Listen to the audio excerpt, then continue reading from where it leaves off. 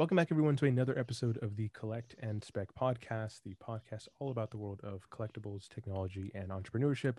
I'm one of your hosts, Zakil, otherwise known as Rainy Day Collectibles Online. And with me, as always, is my co-host, Chris, otherwise known as Wolf of Tin Street. How's it going? Going well. How's it been going for you this last week, my man? Good, good. Winding down, post-Thanksgiving, pre-Christmas, just kind of feel like everyone's just counting the days. Yeah. I'm doing really well.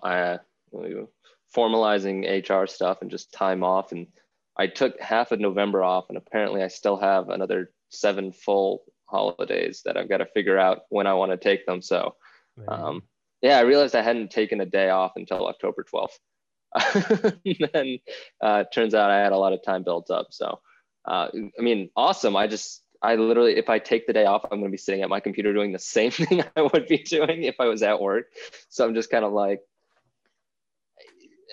use it or lose it. So good problems to have. Nice. Yeah. And I think we talked about this briefly last cast, but recently married. So how was 2 weeks into that? Do you feel any different? Nothing's changed. When you date somebody for 7 years and then you get married afterwards, I don't want to say take it slow because we're still 25, but sure. I don't know. It's solid. I get to wear it with a purpose now, so it's nice. It's nice, honestly, to have that stress over with and just have it locked down for everyone. So cool. It's been congratulations good. Again. Thank you. This episode is going to be primarily on reinvestment when you have profits in your business or you have profits in your side hobby or whatever, how we kind of go about navigating the different options that you have.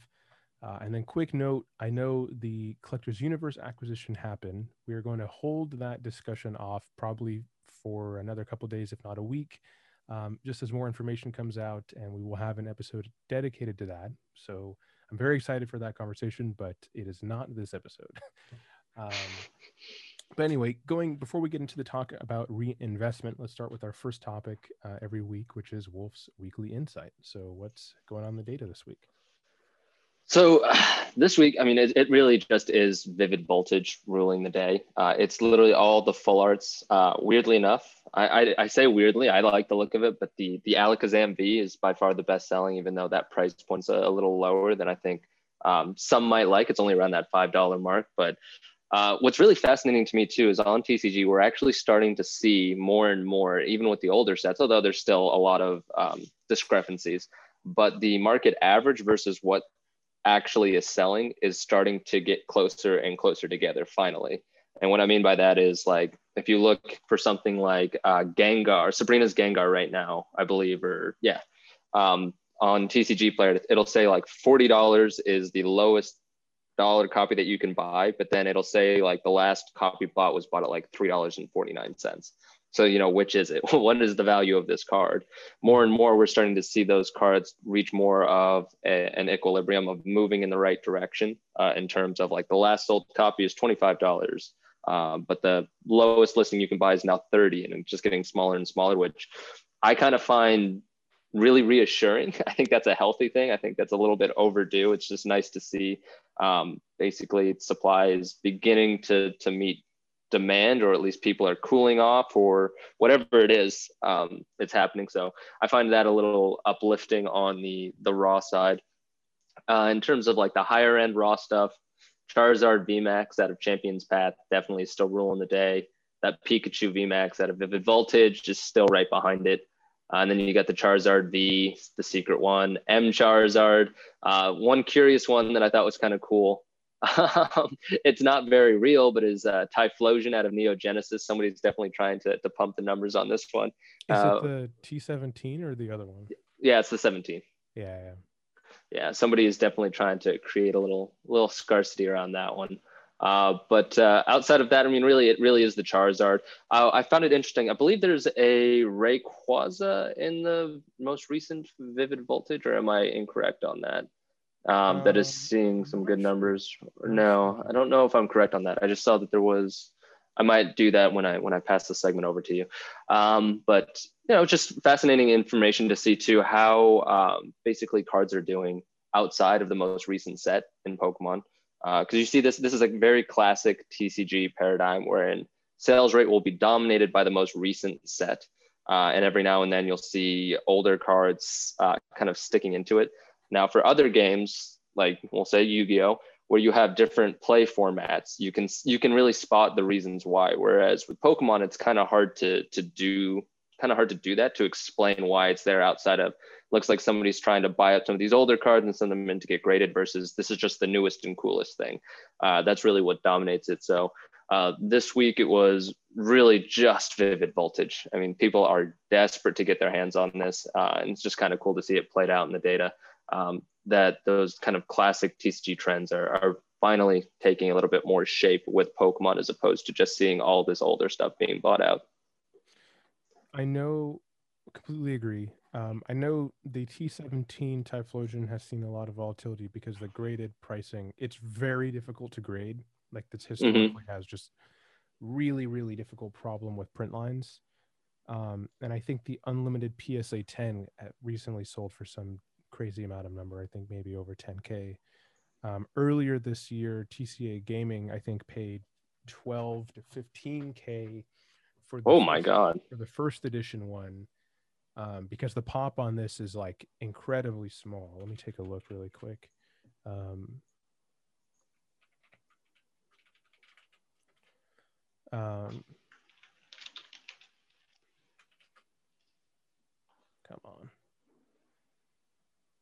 Come on, Zakil. Okay. So yeah, the total number of PSA 10 Typhlosions, T17s, there's only 9 in the world in PSA 10. Okay. There so that definitely 628 total graded, and only 9 of them are 10s. Yeah, that explains why the average for the last sold one on TCG is about $35, but the next lowest asking price is $135. So these are the things that we would ideally like to kind of play out and average out over time. And there's only 4 unlimited PSA 10s. I enjoyed your eyebrows go up there. There's only 4. There's been 265 graded of the T17 unlimited, and only 4. So the unlimited is actually rarer than the first edition, pop wise, but not really. Yeah, we've talked about. I know I've talked about that. So I'll get back on my Shadowless mantra of what should and should not be. But yeah, the other thing too is, and again, we mentioned this last week, the sales rate for the graded stuff, specifically PSA 10 stuff, this past week and a half to 2 weeks. And this could also, as I contextualize it a bit in my head, I should have thought of this beforecast, but Black Friday sales. I mean, if you were going to spend money, you're probably buying presents in the past 2 weeks. So the number of just PSA 10 cards over that $1,000 threshold that have sold has really slowed down compared to usual. And especially I thought was kind of interesting, the ones that are selling are almost all auctions. Like the bins, the buy it nows, if you're trying to sell one over 1,000 and it's PSA 10 right now, you should go ahead and auction that instead. I don't know how you want to start that low bid, but the likelihood of selling it and just the interest definitely seems to be, at least on eBay, that people like to race each other.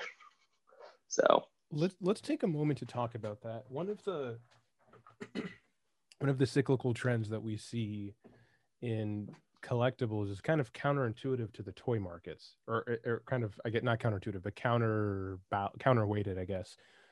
Q4 of most retailers, business models are like Christmas sales. Black Friday and Christmas sales is when everyone is going out to buy toys, right? Yep. But there's always a lull in TCG sales and in pricing every year that I've been a part of every market, from Christmas basically until tax season. And then once tax season picks up, it's like another, a 20% spike across the board, because now everyone gets their money and whatever, they paid their back taxes or whatever it is. Why do you think that is? I mean, I think it's the holidays, Christmas presents, because I mean, I have a Secret Santa thing that I got to do for work that I've forgotten 3 times. And I know I'm going to have to put money into that eventually, because it's literally, I'll get to like the checkout aisle, like online, like looking at cards or something that I want to buy. And I'll be like, wait a second, I haven't bought anything for my entire family. Then I'll go spend $400 or $500 elsewhere, and I'll come back and be like, no, not today. And then obviously, if I don't do it today, I'm going to forget about it for 2 or 3 days, and then I'll basically see something new and shiny and think, oh, I should buy that. Oh, but I haven't bought this person a present, kind of deal.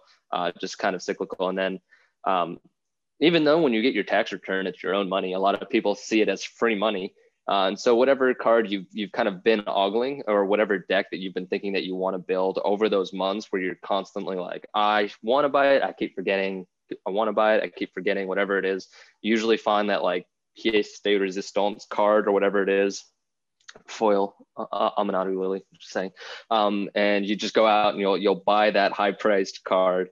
Uh, I'm not sure if I'm allowed to say that, but I did. I don't know what that card is. But I mean, it's just what people do, and you just see this trend of sales. And you actually see something, which I would actually imagine is probably the same for toy companies as it is for us selling cards, is in the summer you see kind of another lull when people start spending money on vacations and going out and basically getting outside the house, which obviously we all didn't get this year, which is kind of what makes it so fascinating, is that it really does go against that seasonal trend that we've just seen probably the last 2 decades easily, if not longer.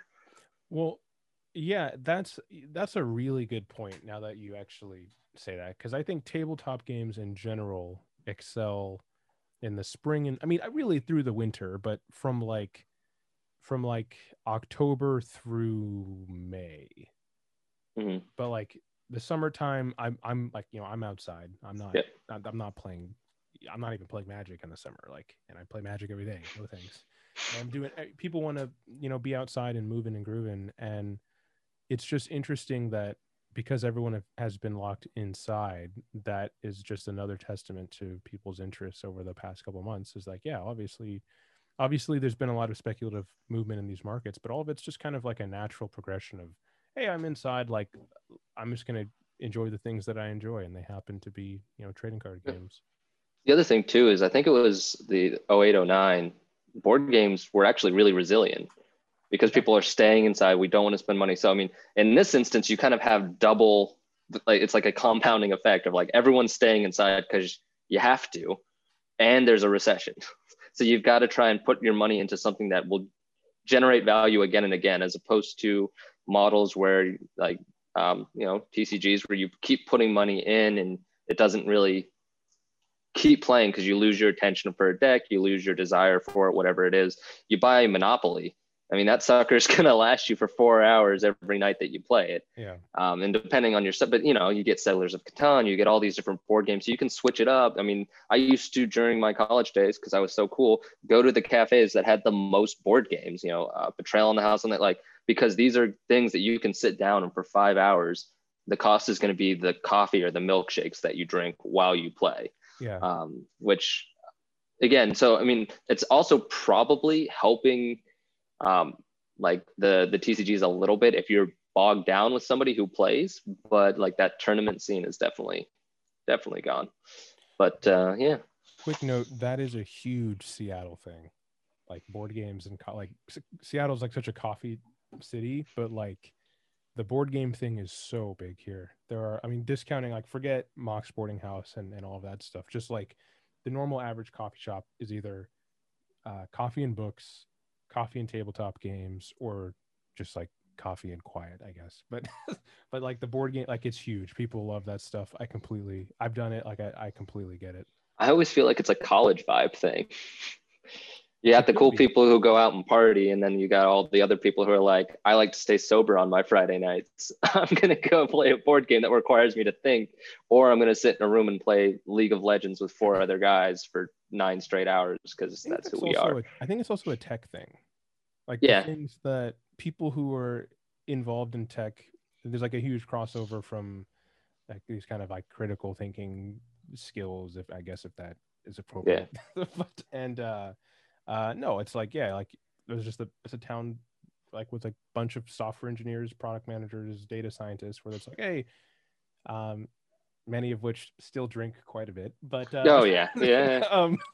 but no, it's huge. Like the crossover for like all kinds of tabletop games and D&D and like all this stuff is certainly, it's very real.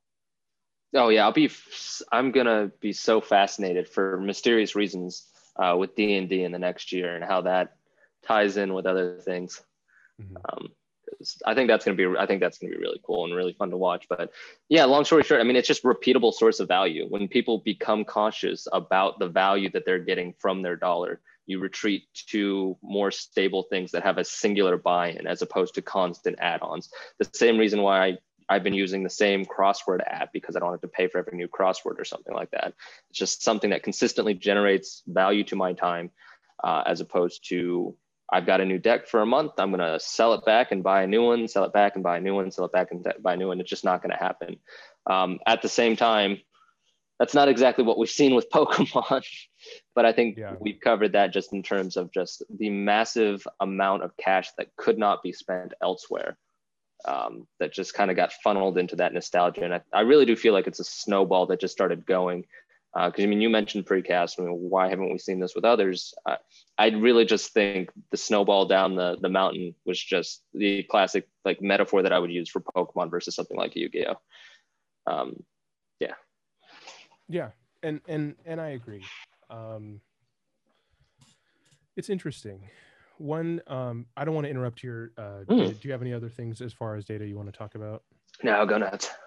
Um, the one thing that I have noticed as far as modern Pokemon, specifically in Hidden Fates, um, is that I think there's like the critical mass of supply has happened. So now you can the PSA 10 pricing of both one the hype has died down, but two, supply is like this set came out 2019. The graded populations are starting to fill out every day. And you're able to buy the entire PSA 10, shiny vault set for like $10,000, which is just a testament to like this has Wow. been almost overgraded, I think. Um, which is interesting. Like I think there's a conversation for maybe not necessarily a bubble because of pure interest and like prices being driven up, which we've already seen retraces, and I think we're going to continue to do so, like we talked last week. But Mm-hmm. there's also um, something to be said for, as we've also been talking about, which is what percentage of the Wow. people who are in this are just strictly investors, and how many people are like actually collectors. Where grading only really works if you want to keep the slabs. Like you have to crack the slabs, otherwise there's not really any value in that.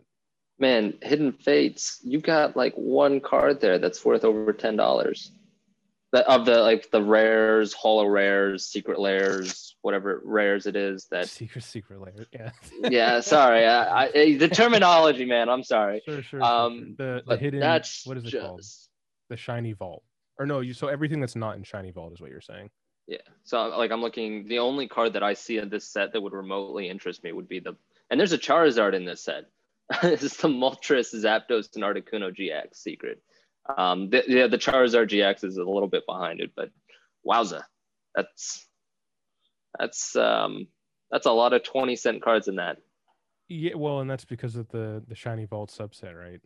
Yeah. Because everyone is cracking for these cards, it drives everything down, which to some extent is like, sure, that's good. But one of the things we did notice previously, and we'll move on to our main topic here, is that I think there's still some opportunity for the delta between raw and graded in a lot of these cards. It's just the turnaround time from PSA or Beckett or wherever you want to go is so long that I accidentally submitted something economy when I meant to send it regular. And it's like probably like $25,000 worth of cards. I was like, damn it. Which is fine. It'll get done at some point. But like the question is like, how many people actually want a PSA 10 shiny Charizard? Yeah. So if we have 1,000 in the pop, it's only going to continue to go up just from people who are passively doing it as collectors just for fun. What happens? Like, is it does like realistically the market pricing should be the price of the raw card plus a very small premium for a graded 10, meaning if you can just open up packs and you assume 1 out of 3 is centering is good, whatever. But because of the scarcity of the shiny cards and the shiny vault and hidden fates, obviously there's a larger premium. But that's something I'm continuing to monitor, right? If you can still Yeah. get the card for 600 raw and it only costs you $30 to grade it, why is it $1,100, right? Yeah. So we'll see. Yeah. Yeah. Totally agree with you. I think raw is still way undervalued, and I think graded is either in a good place or a little too high, but either way, I mean, just where you can be. We'll see. We'll see. By the way, you say who wants to collect it, and I have a drawer full of onyxes. So we got weird people out there who are willing to do this. You're not wrong. You're not. I think I actually did. I open one. Anyway, going into our main topic today, kind of reinvestment. I'll let you start this conversation. So Yep. reinvestment of our profits. I often call this like capital allocation. Like as you reinvest back within your business, let's say you make 20% margin, you're selling something, just in the simplest terms, $100 or $120. Your cost basis is 100. You take home 20. Very Mhm. simplest terms. What do you then do with that 20%? So for me, I've definitely done things a little bit differently than you, and I'm going to tell you right now, I think the way that you do it is way better. Just better from the start. Okay. Because, well, no, because I was basically getting involved with TCGs at a time where I shouldn't have been. I was not financially secure enough to be doing it. I'm a bit of a hypocrite when I tell people this, because I learned this stuff just in TCGs and whatever it is. But just coming from that background, I was investing way too much initially into products and not enough liquidity in my bank account. So when I sold it initially, I wasn't even keeping track of, basically it was just, I knew that I put in X amount into whatever website it was, TCG, whatever it was, and that I knew that it was coming back on this day, and I knew it was 30% more than I had initially put in. And I was just happy that more was coming back for the longest time. Yeah. But I wasn't actually tracking the profits, and I was just paying my bills with whatever came back, probably for about the first year. And then I realized I was basically spinning my wheels because I was never gaining traction, and I was only had the same amount to actually put back into the TCG market at the end of the day, because it just wasn't organized enough. Um, Now, if you see my behemoth of a spreadsheet, I got a little bit better. But then it became basically, okay, I was going to put 10% away, and either basically I created a separate PayPal account. So when all of my funds came back, they would go into this, and then I could track very clearly what came into this one account. And I would take 10% of the profit off of what I knew I invested that month. And I would basically treat that as like, that's my bonus for doing what I do, continue to help pay for bills. And it really forced me to pull back on my spending at first, because I needed to build up that snowball. And that's really the way I still do it. I always shoot for that 30% profit margin. And at the end of the month, I'll pull 10% back out, and I leave that 20% in basically my spend account, to continue to build up momentum, build up momentum, build up momentum. I think the smarter move, if you really want to treat it as a business, is to put it all back in and continue to roll it and roll it, because I think you begin to maximize the effects of your profit at that point.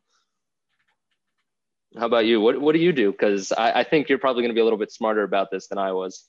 No, well, I think I did the same thing. Like I started doing this stuff when I was in end of high school, early college. Like I had like $500 and I was selling on TCG Player, and I was like, hey, whatever, I made $50, and like I never calculated shipping or fees. I was like, yeah, well, I made 50. This is 50 I didn't have before. So I've gone from that into now having like an actual licensed business. This will be my first year consulting with a CPA for tax season, which and granted, it's not overly complicated, but it's something now that I'm just trying to pay more attention to.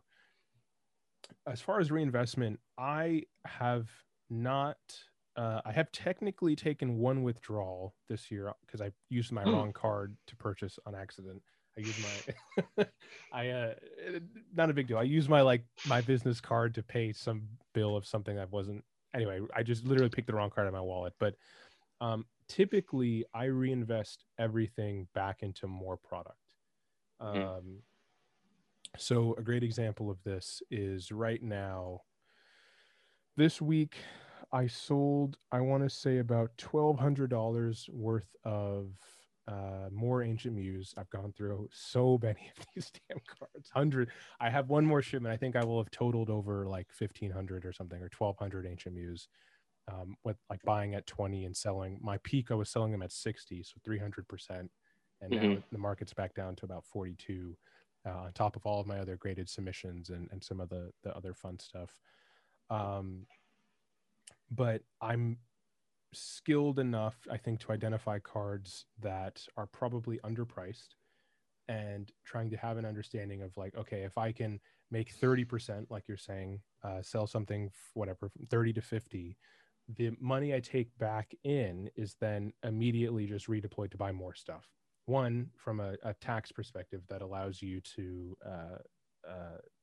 not necessarily not it allows for tax avoidance because you're reinvesting that and you're thus now incurring more expenses. Cost, yeah. Expenses are then written off. This is very important if you are making a jump from backpack vendor into like real business. You can write off everything. Next year, I'm writing off phone bill. I'm writing off everything because you can, right? Like, and you should. Yeah. So that's basically been it, and I've just been developing. So buying collections. I have a local shop that literally left a voicemail for me yesterday that wants me to go pick up a bunch of stuff. A couple people in the DMs, a couple people in emails. So I now have enough supply that, or I have enough opportunities to be able to purchase collections and purchase stuff that the bottleneck is now going back onto selling. And previously, as we talk, it's actually not that difficult to sell stuff in the TCG industry, right? As long as you're low, it's going to move relatively quickly. So now I'm kind of trying to figure out, well, do I want to just aggressively churn everything as fast as possible, which the answer is normally yes. The one thing that I think I've been writing in this article, and I've been lying for weeks.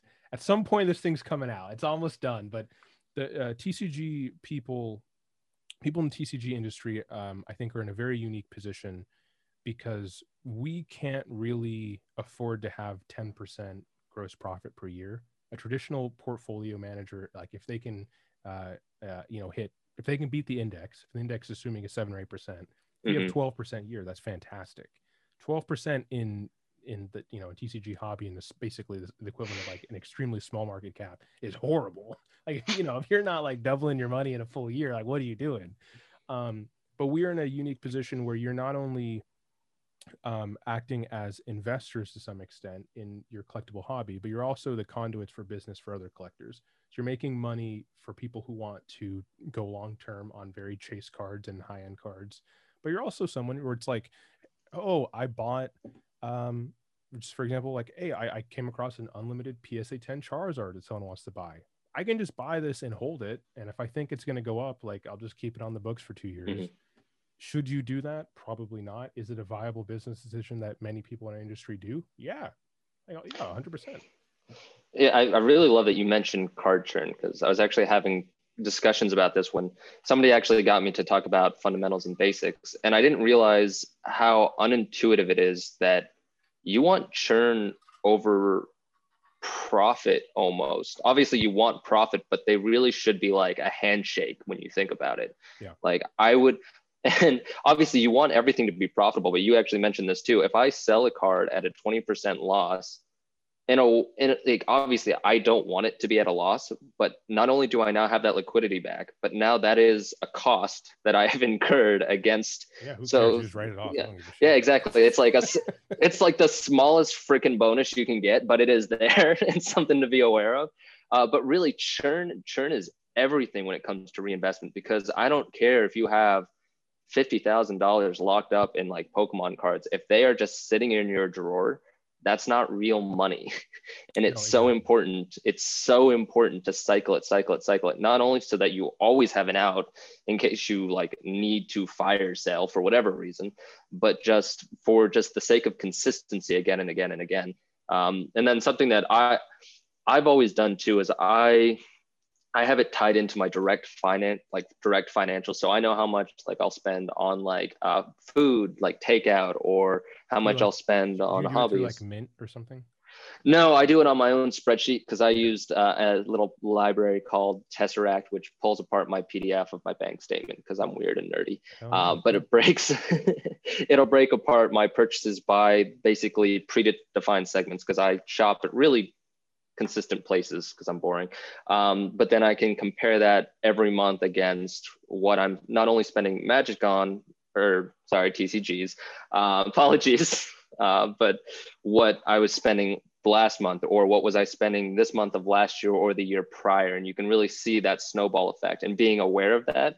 And it also shows you, I can see directly how much I put in this month into it, because what I've sold is probably what I bought 3 months ago. Yeah. So keeping aware of that and knowing that, okay, so I have, just for the sake of argument, 5,000 that came in this month, and I only put 3,500 in. That's great. That means I made 1,500, but that doesn't mean I made necessarily 1,500 of profit. I made 1,500 of profit this month. But when you get down to a more granular level, but I think when you do think about reinvestment, you do have to be a little bit more broad. I think it's just easier. I think it's just better because it's easier. Obviously, I'm not professional by any means, but I like to go granular, and I really like to go granular because then you can do some really cool analysis and deep-seated research to try and get more efficient in what you buy and sell. But just for being aware base, it really is just what's coming in, what's going out, and it really does become time dependent. So I know any time that I take a break on pulling in inventory, I'm not going to feel it for another 3 months. And that's really important to keep in mind, because I know in 3 months, that means I'm either going to have to scramble to put more in or be okay with taking a step back, which you never really want to do. So just something to keep in mind. Yeah. I think similar to you, this is so 2020 is the year I started going by Rainy Day Collectibles. Obviously, Rainy Day Collectibles is now legally its own entity. It's an LLC, and with that, it has its own bank account, has its own credit card. I don't just to have, I guess, um, all of the PayPal email addresses, like all associated with the business. So I don't even mix my personal money with the business, which has given me a bunch of leverage, because now, if you're living off your business, that's certainly great and wonderful and the goal for many people. But I find that until you've really hit, and whatever your number is, my number is 1 million. Until I've hit $1 million in sales, I am more confident that I will be able to aggressively compound uh, my money and work towards that goal if I don't ever withdraw. Because if I'm trying to pay my rent off of this, and thankfully it doesn't take me too much time because most of the stuff I'm dealing with isn't sealed and graded, so it's really clean. It's really pretty straightforward. Um, I don't feel the need to have to dip into those funds, because every time you withdraw is pulling away potential for you to make more money in the future. There's also a weird conversation that I hear from people who really, it feels like they don't know what they're doing, and that's a conversation around taxes. Have you ever heard this, where like people are like, I don't want to make more money because then I'll end up paying more taxes? That was actually, weirdly enough, one of the first things that I was quote unquote taught when I entered it. And it's bullshit. But It's yes, really that bad. No, it's really bad, it's because it's like, it taxes, like, don't let the tail wag the dog, right? Like, if you're paying more taxes, that means that things are going really well. It's not like, oh, I don't want to make an extra 100 grand this year because I'll have to pay 30K in taxes. it does though kind of go hand in hand with the effort that you want to put into it and your knowledge of the space. It's But true. it's not a general rule at all. It's true. And I will note that there's a big difference. Previous to this, I would consider myself, before I like actually dove into the business, I would be what most people are, is just like collector investor, right? Just like kind of backpack vendor. You're having fun, and you're just, it's your side project. You enjoy making money, but you're mostly doing it to build value, to build up your collection, or whatever your goal Mhm. is.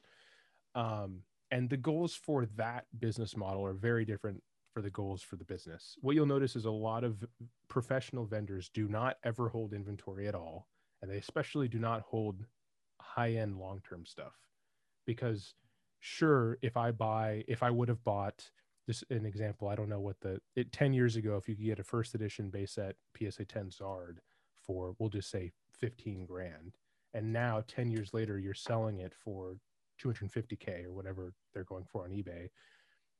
Over the course of 10 years, the reality is like, if you were compounding, if you're using that money churning and compounding, you would have made way more than $200,000 if you were confident in your skills, like, and you're kind of meeting industry standards. Effort. But for a collector, that's the perfect thing, because they'll just do that. They'll pick up, they'll pick up their crown jewel, and it's just in their collection for the long term.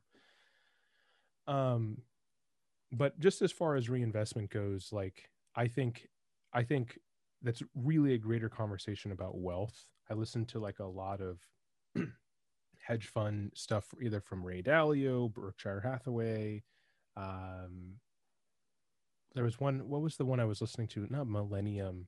One of the other best performing hedge funds that's like also invite only. I can't remember. But if you read anything like BlackRock or any like the higher financial hedge funds and mutual funds of the world, right? It's all about it's just like trying to outperform the index.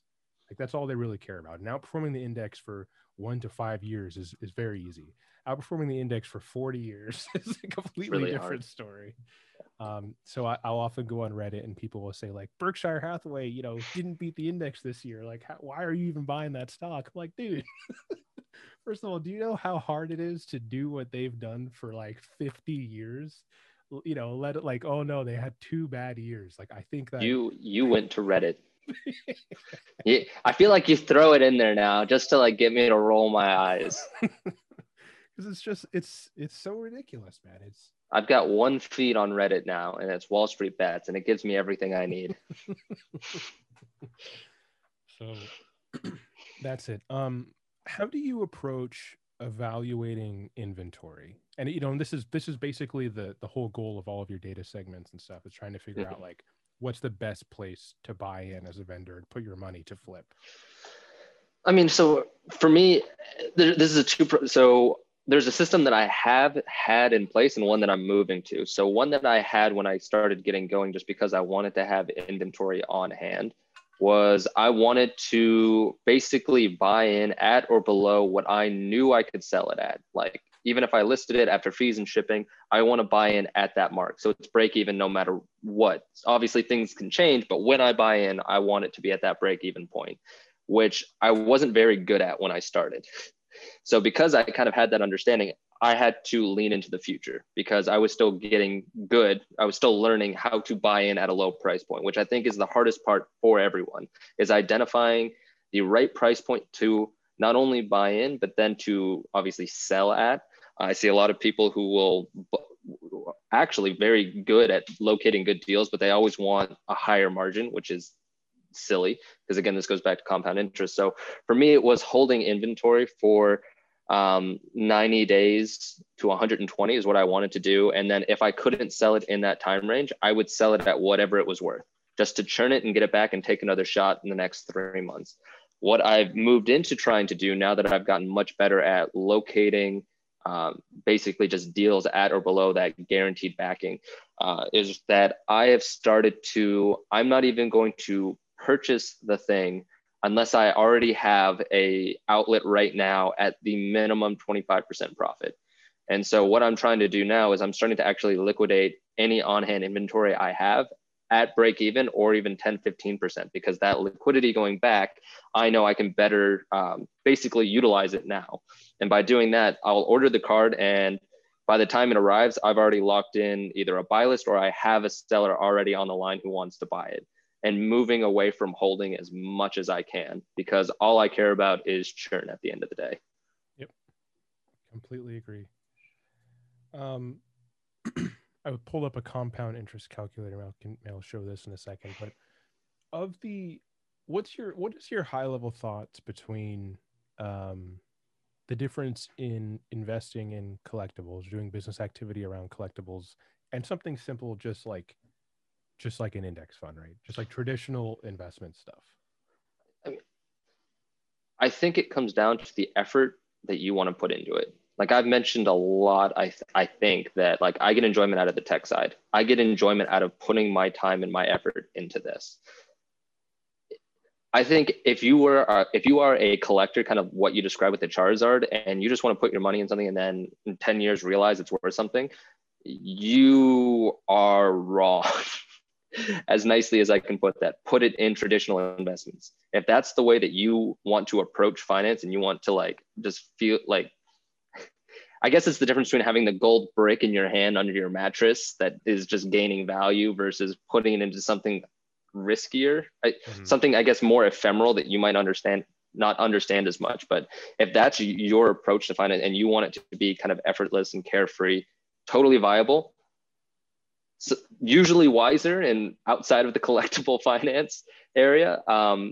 Obviously, that I think you should definitely go with more traditional investments. But with collectibles, I think due to the volatility and the opportunity to, as you said, if you're not doubling your money, what are you doing?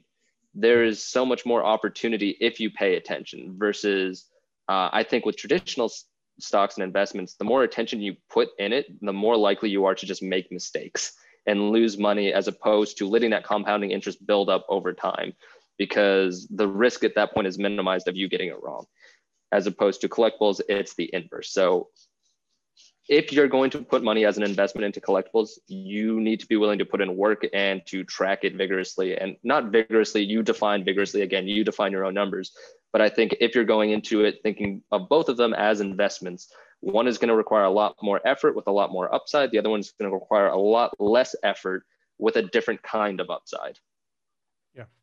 And I completely agree. It's interesting to me to also follow the behavior of traditional investments. So this year in March, right, you had this massive downturn. Pandemic starts, shutdowns occur, market tanks, I think, 40% basically. Before we get into the conversation about quantitative easing and inflation and all this stuff, like even if even if your money fell, we'll use 2008 as a better example. In 2008, same thing, dip happened by 40%. If you would have bought at the height of 2008, the day before the market fell, you still would be up 10 years later. As if you just never sold, you would still have way more money than you would now, right? Like my point is, sorry, I'm getting like overstimulated by the amount of notifications I'm getting right now, but there's so much opportunity. I think people are always fearful of the market falling and selling, and like if there's they follow the daily ticker, Amazon's down $100, right? It's a $3,000 share. Who cares if it's down $100? Yeah, but I don't want to lose $100. And I think we get caught up in these small decisions that really handicap like the macro level potential, like literally just buying, never looking at your balance. Just say, I'm going to buy more shares this month. I'm going to buy more shares. I'm going to dollar cost average like most people do through their 401k or Roth, and put in $100 or $1,000, whatever your thing is, for 30 years. Just never think about it. You're way better off than someone trying to time the market and jump in and out. And there's some saying, I think if you had missed 5 days over the last 10 years, you would have missed 30% of the gains or 40% of the gains or something like that. And you have people who, to this point, right, they took money out of the market when the recession happened, and they missed all of the gain. Or, pardon me, they took money out of the market in March. They still haven't put the money back in, and now they're down. Like now they have to buy in and get less than what they had before. Yeah, even if they were static, they're down now. Yeah. Like the metaphor I guess I like to use is it's like when Facebook and Twitter, when you have those apps and you see like the 1, 2, 3, 4, 5 like piling up, just turn off the notifications and don't look at it. And like you'll come back 3 days later and you realize I didn't miss anything. Yeah. But if you don't turn it off, you're gonna be like, oh God, what's going on? What's going on? What did I miss? What did I miss? What did I miss? And it really is kind of that same like Finding Dory kind of mentality of just like, have I met you? Yeah. Kind of thing. Exactly. I'm going to share my screen really quickly. This compounding. Quick, get his personal information. Yeah. This compounding interest calculator. So I was talking earlier, if you would have taken, and there's a lot of stuff up here. But CEDH, you're a monster. Yeah. If there are, there's some Alta Fox Capital shareholder stuff. But anyway, different conversation. If you would have taken 10,000, if you would have bought a PSA 10 Charizard 10 years ago for $10,000, you would effectively have $250,000 today pre-tax. If you would have taken $10,000 And let's say you could make 10% a month, which I think most people Oh, probably can. It's a lot, but if you can make 10% a month for 10 years, it's a lot. I have been able to do that. Granted, this is a long time. If you can make 10% a month for 10 years, you would have almost $1 million. Now, let's say, okay, well, I can't quite make 10%. Let's say you can make, if you have $10,000 of inventory and you can make what, $400 in profit a month? That seems really low, but let's say you can do that. Then, oh, that's not right.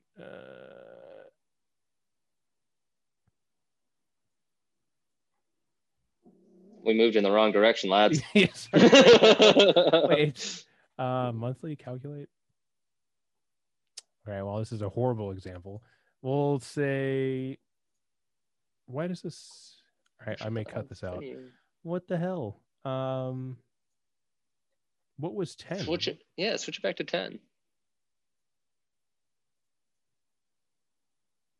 Oh, no, we read the numbers wrong. Count the zeros. Oh. Okay, you would have 927 million. So maybe that's quite hard. Let's say you could make 4%. Let's say you could make 4%. I like how both of us did the same thing. Like, that can't be right. And I was like, wait a second. Okay, if you can make 4% a month, which I think in this industry there's a lot of like guaranteed margins. If you can get in below retail, if you can get in, you know, buy list, like effectively any large vendor is selling with a guaranteed margin. You would have $1.1 million over the course of 10 years. Now, if you would have just bought the Charizard, you wouldn't have had to do any work. So there's still an idea for that. You would have had 250,000. If you can make 10%, now this is 10% a month. This is absolutely incredible. I don't think there are many people who can do this. But you would have almost $1 billion. The other thing too that you have to take into account here too is inflation every year. Inflation will be something that is also competing because that will be another percentage point that is going up over time. But I think the obvious lesson carries. Yeah. And we can count zeros, we promise. Numbers were slightly off, but you get the idea. I mean, honestly, when I think about compounding interest, I've always thought of it as an annual basis. So that monthly does not, like, that's, you said 10% a month. And I was like, that's really solid. But even if you do it annually, I think, yeah. I mean, let me see. I'll do the annually off screen here. Annually, it will be a bit lower. Annually will be much lower. Yeah, 27K. But that's still phenomenal. Like, even if you're terrible at this and you are like going in half cocked and you almost don't know what you're doing, if you have some semblance of what you're doing. Yeah. I think I can make, I don't know if I can make 10% a month, right? Obviously that's a bit much. I'd literally be a billionaire if I could do that.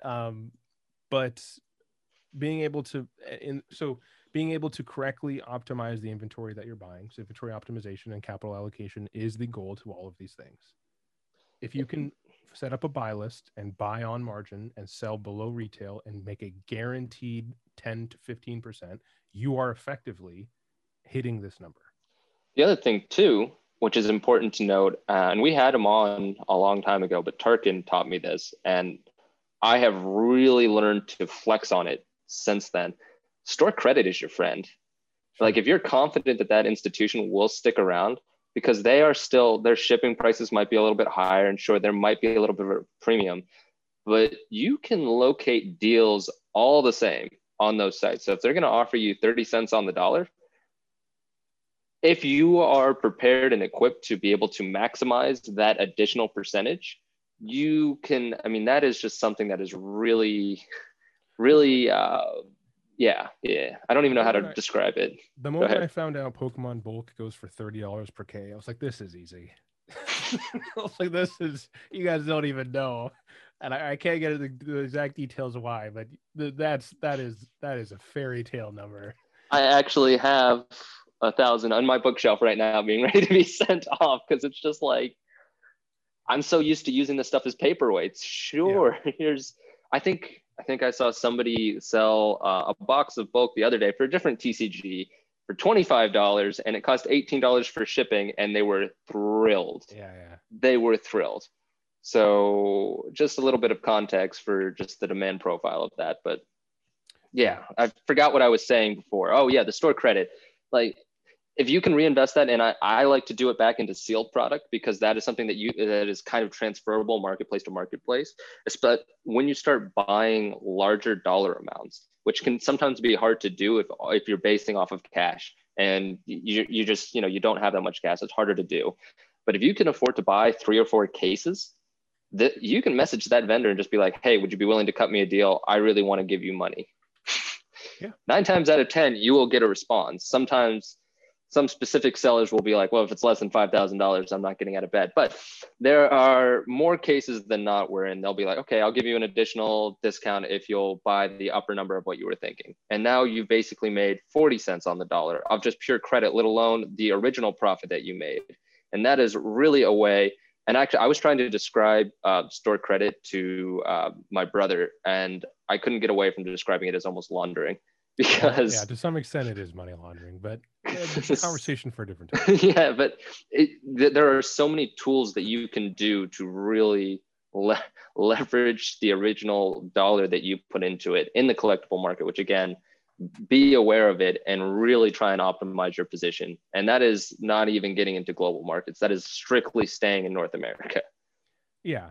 And yeah, the conversation around store credit is so funny to me because people will just like, in December comes, they'll just buy list like everything they don't need just to avoid the tax man because it's unrealized stuff, which granted it's not legal. It's it's basically how the industry works. I wanted to hit a certain amount of spending power. And for me, that was about 15,000 of just pure straight on hand cash to spend on stuff that I wanted to hit before I started involving in store credit. And then once I hit that, and now I keep that constantly, but now I feel a lot more confident in putting money into, I would call it riskier and definitely unrealized because it's not in my bank account and I can't buy dinner with it. So it doesn't count.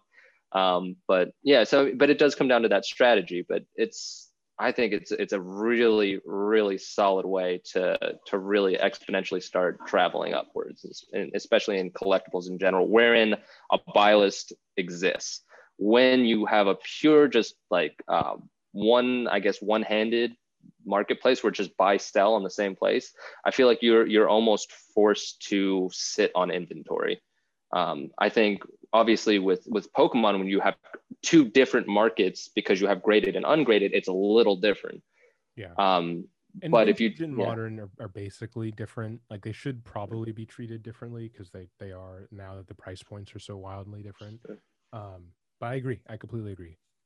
It's essentially collection buying. I mean, you want to buy a collection really, really below market, and then you're going to sell it at the cheapest possible point on market prices so it sells quickly. That is collection buying in a nutshell. And it works because that is proper reinvestment strategy. Yep. One of the things that I've also noticed, so I don't have distributor access yet, and specifically for Pokemon, it's very difficult just because it's free money, basically. And there's been all kinds of shortages through the year. MVP is obviously one of the ways that the average kind of retail investor, if you will, can get somewhat of can get access, I think, to a lot of these things. But even mass market right now, man, like going to the Pokemon TCG Discord, you get pinged when anytime something gets goes on sale at Target. So I was buying I think I bought 50 different tins, and granted it's only a couple $100, but 50 tins for half price. They're going for $9.99. MSRP is $19.99. You buy 50, like it's if you have any hits, which I did, it's free. So it's like, okay, I'll sell the bulk, I'll sell the codes. And now effectively I have 60 packs that I can either sell at a profit or I can just open them and hope to get hits. And I did half and half. I think what else did I get? I didn't get much. I got the packs I got, I missed. I could have hit evolutions in the EV tins. I ordered the wrong tins, but I still had a profit. But the point just being that like you have so many sourcing opportunities in this modern age through different various Discords, through personal collections on Twitter and email and in-person connections. I think people really underrate that. Just making yourself a known customer, like going to the LGSs and buying stuff and being a big spender. They're going to call you. It's really fascinating because it's really not exclusive to collectibles. I mean, I have a BJ's membership for a singular reason. That's Pokemon sealed. But even when I worked for Arizona Iced Tea, there were actually areas in the country where they would utilize Costco as a solid means of distributing to the region in some cases because they sold at distributor pricing. So if you could just make it their problem, they'll solve the logistics and get it to the area. And that's all you need to do. It's not just collectibles that do this. Like Really, there that's how the are, world works, really. yes, like there are very, like this is not exclusive to us, and it is not to be undervalued because those are huge companies that are doing it, and it's still viable for them. That's how real estate works. That's how, I mean, like if you're in a decent sized city, or not even that, if you're just in any area with more than like 5,000 people, and you're one Mm, of the large real estate owners or moguls in the area, like anytime a building comes up for sale, you're going to be one of the first person that they contact because they need the money, right? mm-hmm, People don't, I think in collectibles, it's very easy to over romanticize the asset that you're holding and forget that it's just an asset at the end of the day. It's just some means of storing monetary value. Now, the connection that you have with it through a game piece or nostalgia is where people kind of get tied up. That's also where the appreciation comes from on their asset. But at the end of the day, it's still a means of holding value. The same way that, whatever, the same way that stocks are, the same way that anything is. There's the reason that Berkshire Hathaway and by extension Warren Buffett get offered deals that no one else in the world gets access to. Why? Because they have 150 billion in cash, right? Like it's not the same thing. they've done a couple of things right over the years. Yeah, and similar to the startup scene, right? You just can't walk up and knock on someone's door and ask if you can invest in their startup. There are entire networks that are established, and like for all really, it's kind of predetermined. Like these are the 100 people that I know that are good within this industry, and I want to do business with, that I want to have a relationship with over the next 10 years. I would much Mm, rather have these people invest than have 10 randos who just happen to have money. Like the conversations uh, around business and around kind of operations, I think really do transcend just the transaction, uh, and is much more about relationships. mm-hmm. Yeah. Well, you're talking to a keyboard cowboy, so Well, but I mean, even in your job, right? Your job is still all about yeah. relationship building, right? You're interpreting the data and assisting people with problems. Yeah, I would be lying too if I were to say that I didn't even accidentally do it. For other TCGs, I mean, it was just literally. I mean, you also identify too. I mean, you can hear somebody talking. I was talking about this with somebody the other night. It's like you can understand within like 3 minutes of listening to any random stranger, do they know what they're talking about? Yeah, yeah. And it is the world's easiest like A/B test, like litmus, whatever you want to call it. Like, are you an idiot or do you have a clue? And you can literally go forward from there. Like, We talked about this in the past, but I think my favorite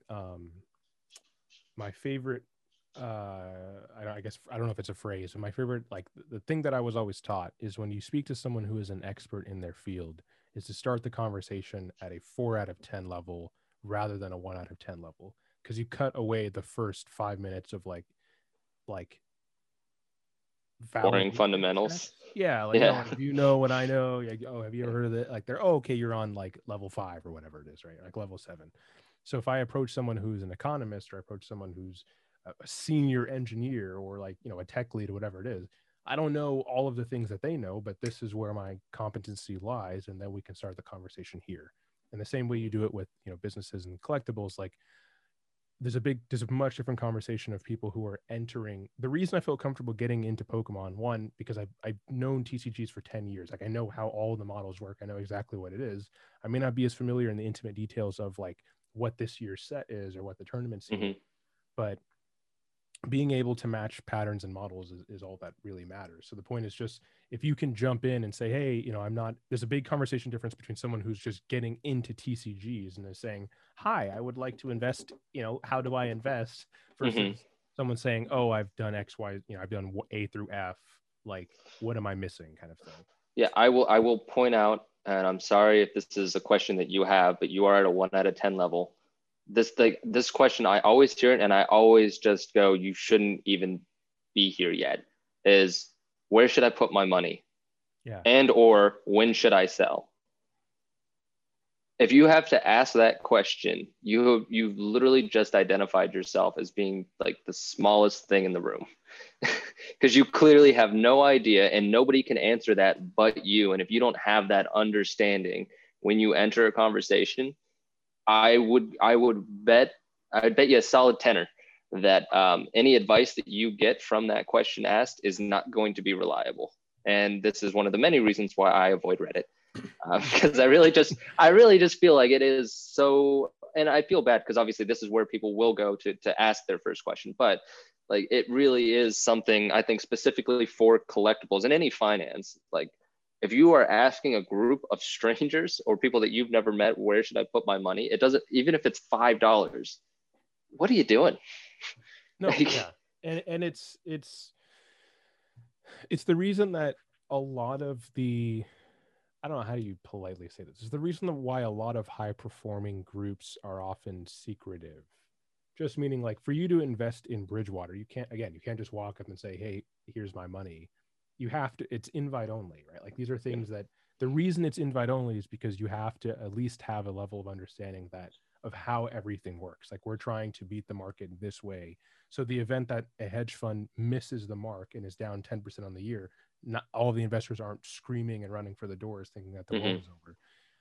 That's the same thing of like all of the invite only discords, all of the invite only Facebook group. Like there's a lot, and it's not, people will be like, oh, it's the secret society. No, it's not a secret society. It's just people who I think respect their time and want to be around people who are doing similar things. It's also it's at the end of the day, it's a zero sum game. When you are in an open marketplace, profit that you yourself are not earning is going to somebody else. Probably like Sure. 9 times out of 10, if For the you are most not, part, yeah. yes. And if you discover something new, hats off to you, you've made it anyways. But like 9 times out of 10, and especially when you start revealing your methodology of how you're going about something, you're revealing it to competitors. So it's not like they're like working behind the strings and like, I mean, they are, but they're not cheating by any means. They've figured out a methodology to produce profit and revenue that clearly their competitors haven't. So why would they offer that up? I mean, we can talk about open source knowledge, but when it comes to money and putting food on the table, that all that theory stuff, all that stuff that sounds really cool and like a classroom, I think just goes out the window. Yeah. I don't begrudge it at all. I think that's the way the world kind of needs to be to some degree, because yeah, I'm going down a rabbit hole. No, and you're right. And the last thing I want to add before we wrap up here, the one thing about reinvesting your money and capital allocation and inventory management and this greater conversation is you're going to realize that like people mess up all the time. And the people who are successful have just messed up more than you. Like there's that saying, and again, not to go too too philosophical, but the master has failed more times than the whatever apprentice has tried. And it's like, yeah, okay, like you bought the wrong thing. Like, okay, I bought this garbage set of 1,000. I spent $1,000 or $10,000 on something that didn't perform as I hoped it would. Okay, you sell it and then you get back $8,000. You take a $2,000 loss and you just do it again. Like you just keep now you know something you didn't know before. It's always so baffling to me that when someone loses once, they have a misstep, that they suddenly now just lose all faith in what they're doing and want to completely give up. That doesn't make any sense. And as someone I know who's in tech, you probably fail at something every day because everyone does, right? Like you're like, I cannot relate hard enough to that. The amount of times I've seen somebody at work or just in friendships, they'll try something once and it won't go their way, and they'll just be like, "Well, I don't want to do it anymore." Yeah, like, oh, I'm a horrible engineer, or I'm a horrible, business person. Or, no. This is the whole game. This is the whole game. You're supposed to mess up, and everyone knows you're going to mess up. So why are you shorting yourself? Like, you have to try, and this is the whole reason it's not easy. Like, this is the reason that people listen to people who are successful. Sometimes you just get lucky and it works your way, but most times you're balancing this axis of trying to figure out what the best objective is with 50 different options, and 4 of them may be good, but only 1 of them may be great. That's the whole game. And the other thing too is I find it very important too is like with these expectations that you're describing here, when we are investing our own money in collectibles, there's one person that you're answerable to, and that's the person who owns the money, and that's you. If it's in a workplace environment or for something like that, and you owe an expectation to somebody else, I get that pressure a little bit. I still think it's going to happen, but I get that pressure. But if you're the judge, jury, and executioner, or whatever you want to call that little linear pathway, and you get it wrong and you understand it, but you're also the one who can decide whether you do it again or not. And sometimes, fire is hot, but come on. Yeah. And I think in, if you're around people who are high performers, I think the key to being someone who is a higher performer is that you are just a very good problem solver. It's not that you have all of the answers, it's that you know how to approach problems to find the answer. That's it. It's just you can put down the pieces to find the way that you need to, they define what you're looking for. And so anyway, you got so much better sayings than I do. I think the one saying that I always say is 9 times out of 10, if you think somebody's intentionally trying to screw you, they're just incompetent. And that's the most uplifting one that I got. That's a good one. Any final thoughts for this week? Things you want to hit on? No, I don't. Not that I can think of, other than I just recently bought like 3 boxes. I didn't even realize, I haven't mentioned this before, of WotC's printed Star Wars cards from like 2002 to 2005 or something like that. And I've just been loading up on that and cracking it shamelessly because it's purely for nostalgia. I got to get a full holo set of Attack on the Clones. So I feel like we're seeing a lot more of that, kind of like what you were saying too about like Pokemon's going up. Why haven't other TCGs been going up? I do think they have been. It's just a question of how sustainable is it? Is it just people buying other TCGs because it's the thing in the market now? I think it's mostly speculation. Like Harry Potter, I think is 5x'd over the past 3 months. And it's not because people like Harry Potter. It's that they're just moving. Again, we go back to the conversation of capital allocation. If you can then take the risk and say, hey, you know what, I made $50,000. Let's take 5,000 and put it into some of these speculative TCGs like Harry Potter, Star Wars, The Simpsons game, and just see what happens. And then speculators start to create movement on the item. Then people see it, and then you now have different varying levels of FOMO and blah, blah, blah. But regardless, I think it's fun. If you're in it just as a fan and it's fun, that's sweet. But gotta love Yoda, man. There you go. Are you going to get it graded now? That's the real question. Oh God, no. The centering on these things are, I never looked at centering before. Okay. Yeah, Thank you very much. I look at literally everything now, from Magic to Yu-Gi-Oh to Star Wars cards. And I'm just like, oh man, that centering is ass. That's just, before I would have looked at it, I was like, that's gem mint. What are you talking about? Yep. How about you? Oh, go ahead. Let me think here. Sorry, my whiteboard marker. No, final thoughts? No, that's about it. I've been writing an article about this for 3 weeks. I'm sorry. At some point it'll come out. I've had a lot of stuff with work, and I'm just, in all honesty, I'm just preach. Hey, doggy. Yeah, that's Ruby. Otherwise, any things you're doing outside of the hobby this week? You traveling for Christmas? No. We actually traveled for Thanksgiving, and I got COVID tested 4 times. I'm done with that. I'm so done with that. That thing up your nose. Yeah, it's bad. It's bad. It depends on who's doing it, because the first 2 guys made me cry. I'll be completely shameless. And then like the last guy was just like, there you go, you're good. And I was like, that's it? I'm not even like wincing yet, man. Like, you sure you got enough? Every time I go with my girlfriend, she walks away. She's like, that wasn't that bad. I'm like,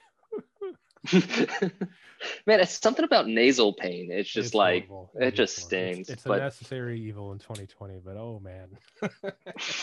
No, for me it's just more of the same. I've been just procrastinating, like just like nobody's business, picking up League of Legends again, because they did the new item change, and it's been getting me into it. I'm just killing time now, and I'll look at it and be like, I've been doing this for 2 hours. This is so unproductive. And I'm like queuing up for another one. Like, doesn't matter. I haven't played. I stopped playing Dota a couple months ago when my computer went down, actually, and I haven't got back into it. Partially because I know I just shouldn't, and partially also because business has been going well, which is something that's actually good. It's been a little bit busier, but that's it. I'll play. I have like 2,000 hours. I have some 2,000 hours in Dota, or 5,000. I have like 6 months of my life has been spent playing Dota. So I'm like, yeah, your summer months, I remember you were playing a lot. I haven't seen you on. Yeah, I need to stay away.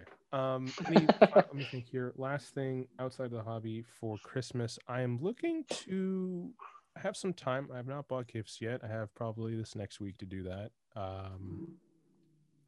Other than that, no, I'm off from Christmas to New Year's, which is really nice. Oh, So that is nice. that's when I'm trying to get that RFID stuff down. If I can find the part that I've been looking for 6 months, and then just chilling, man.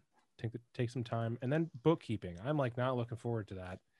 End of year bookkeeping shouldn't be too bad, but oh, Yeah, a lot of like the original spreadsheets that I put together in 2018, and I did it 2 years out, and I was like, there's no way I'll still be like into this in 2 years. And so I'm just watching that like December 31st deadline coming up, and I'm like, cool. All right. Well, this has been another episode of the Collect and Spec podcast. I am one of your hosts, Zakil, otherwise known as Rainy Day Collectibles Online. You can find me here on YouTube, or you can also find this podcast, the audio version of this podcast, on Spotify or Apple or wherever you get your podcasts, about a dozen different players, as well as Twitter and Instagram. Chris, if people want to follow you and your content, where can they do that?